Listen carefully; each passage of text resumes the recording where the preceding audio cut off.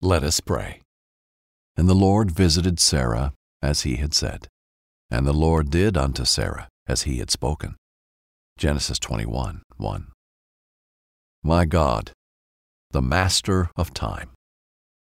Through today's reading of Genesis 18, I now make the declaration that I will not become a victim of time. I will not go another moment believing that the best of my life is behind me, or that I missed my opportunity to become what you've called me to become. Instead, I will look to Abraham and Sarah and see your hand move outside the confinements of man and create something supernatural. Today, I declare that it's not too late. Today, I declare that I will give birth to my dreams. Today, I declare that God has the final say. I will not look to others or to my circumstance to determine if my breakthrough can occur. Through Christ, my answer is yes and amen. So if God said it, I choose to believe it, and that settles it. Thank you for my new season and for the birth of what's next. My new life is upon me, and I will not laugh, but rejoice in the impossible becoming possible. Time is on my side. In Jesus' name, amen. Thank you for making prayer a priority in your day. To learn more about the Bible, stay tuned for today's story. Brought to you by BibleInAYear.com.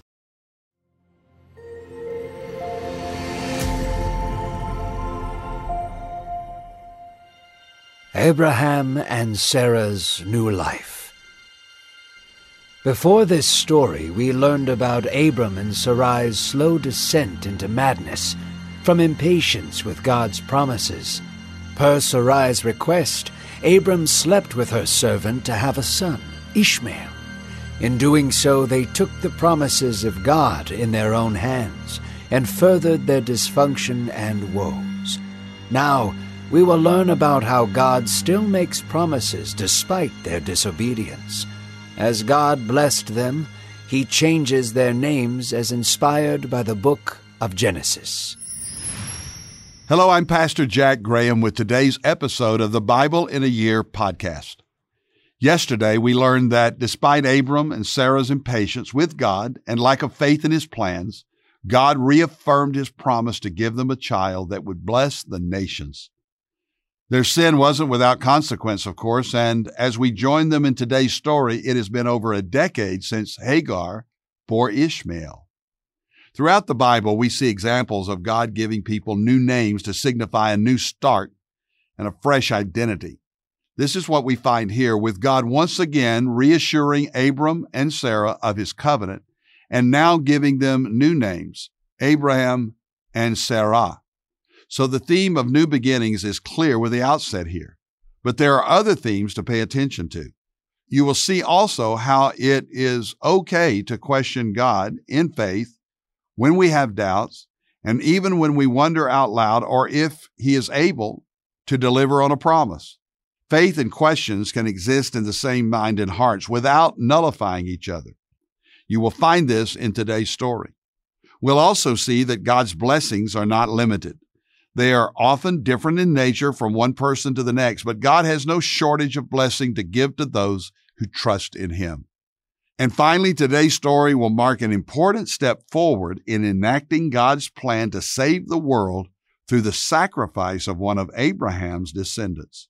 Now, let's get to today's story of new life and reaffirmed covenant. Abram and Sarai, following their shameful attempts to fulfill the will of God themselves, had waited 13 years. They were both growing old, and their already small chances of being able to have children were all but lost. Abram was 99 years old, yet God is not a God to fail on His promises. God spoke again to Abram, saying, "I am the Almighty. Walk with me. Be blameless. and I will make my covenant between us, and I will multiply you greatly."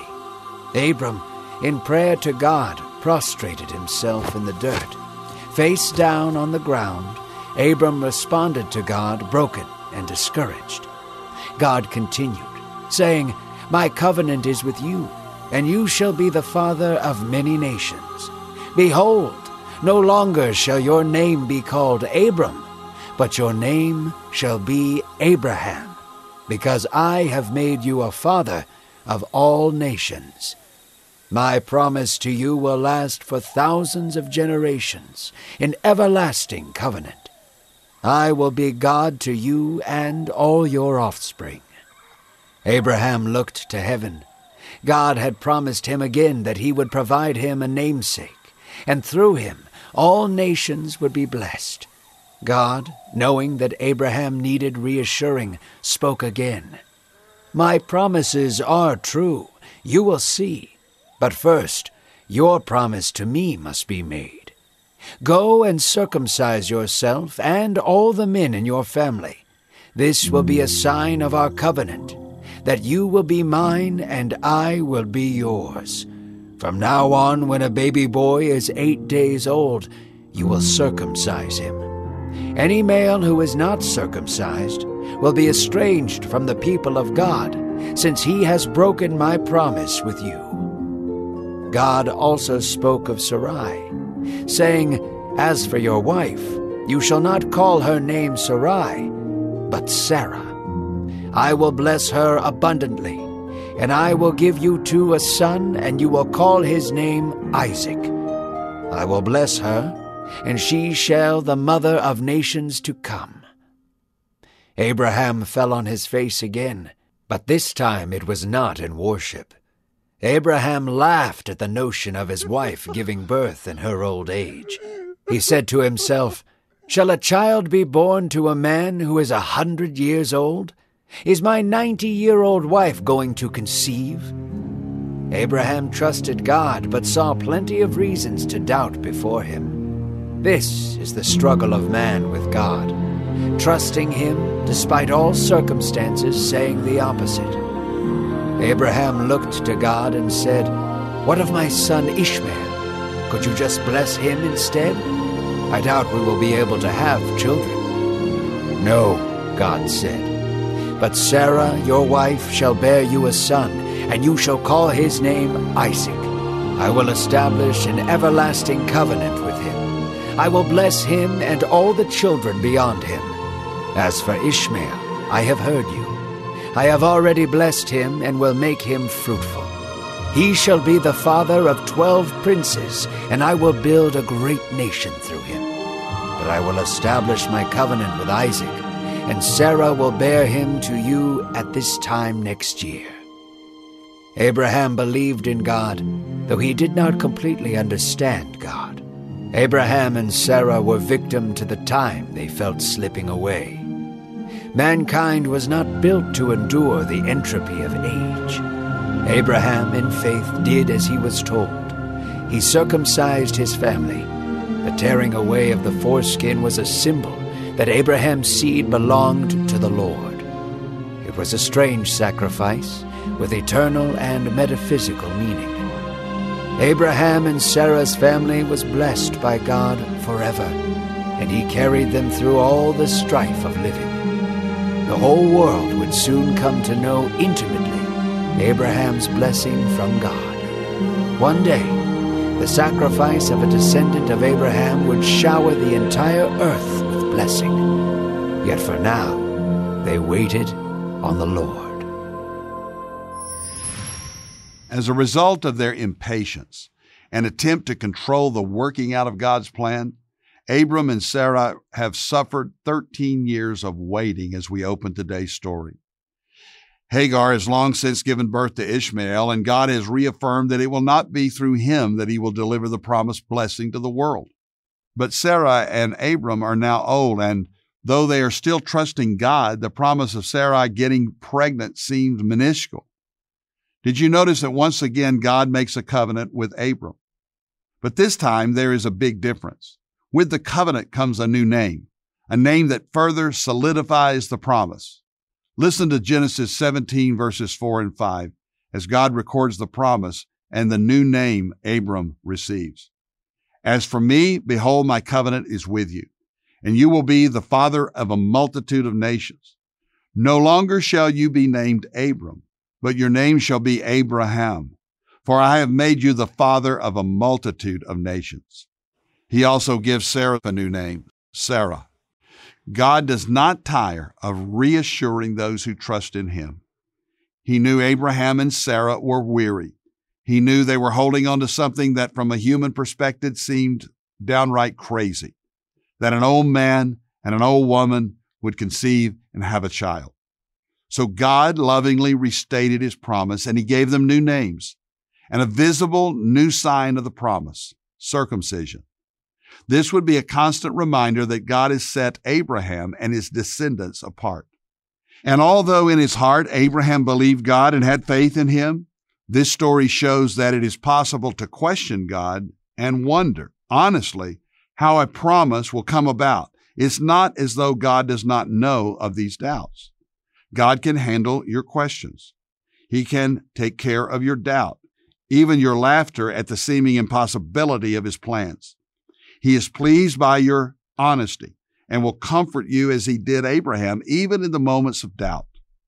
So Abraham falls on his face, laughing at the thought of him and Sarah having children. God is not upset or angry. He once again confirms that, indeed, they will be the parents of a child. We even see Abraham trying to offer another alternative. Just use Ishmael to fulfill it, he suggests. Again, making a suggestion or an offer isn't offensive to God. It was when Abraham took things into his own hands without consulting God that problems arose. But God told him, "No, I will do what I said." We also see here that God's blessings are not limited. He promises to bless Ishmael just in a different way. So Abraham demonstrates his faith with action. He circumcises the males in his household.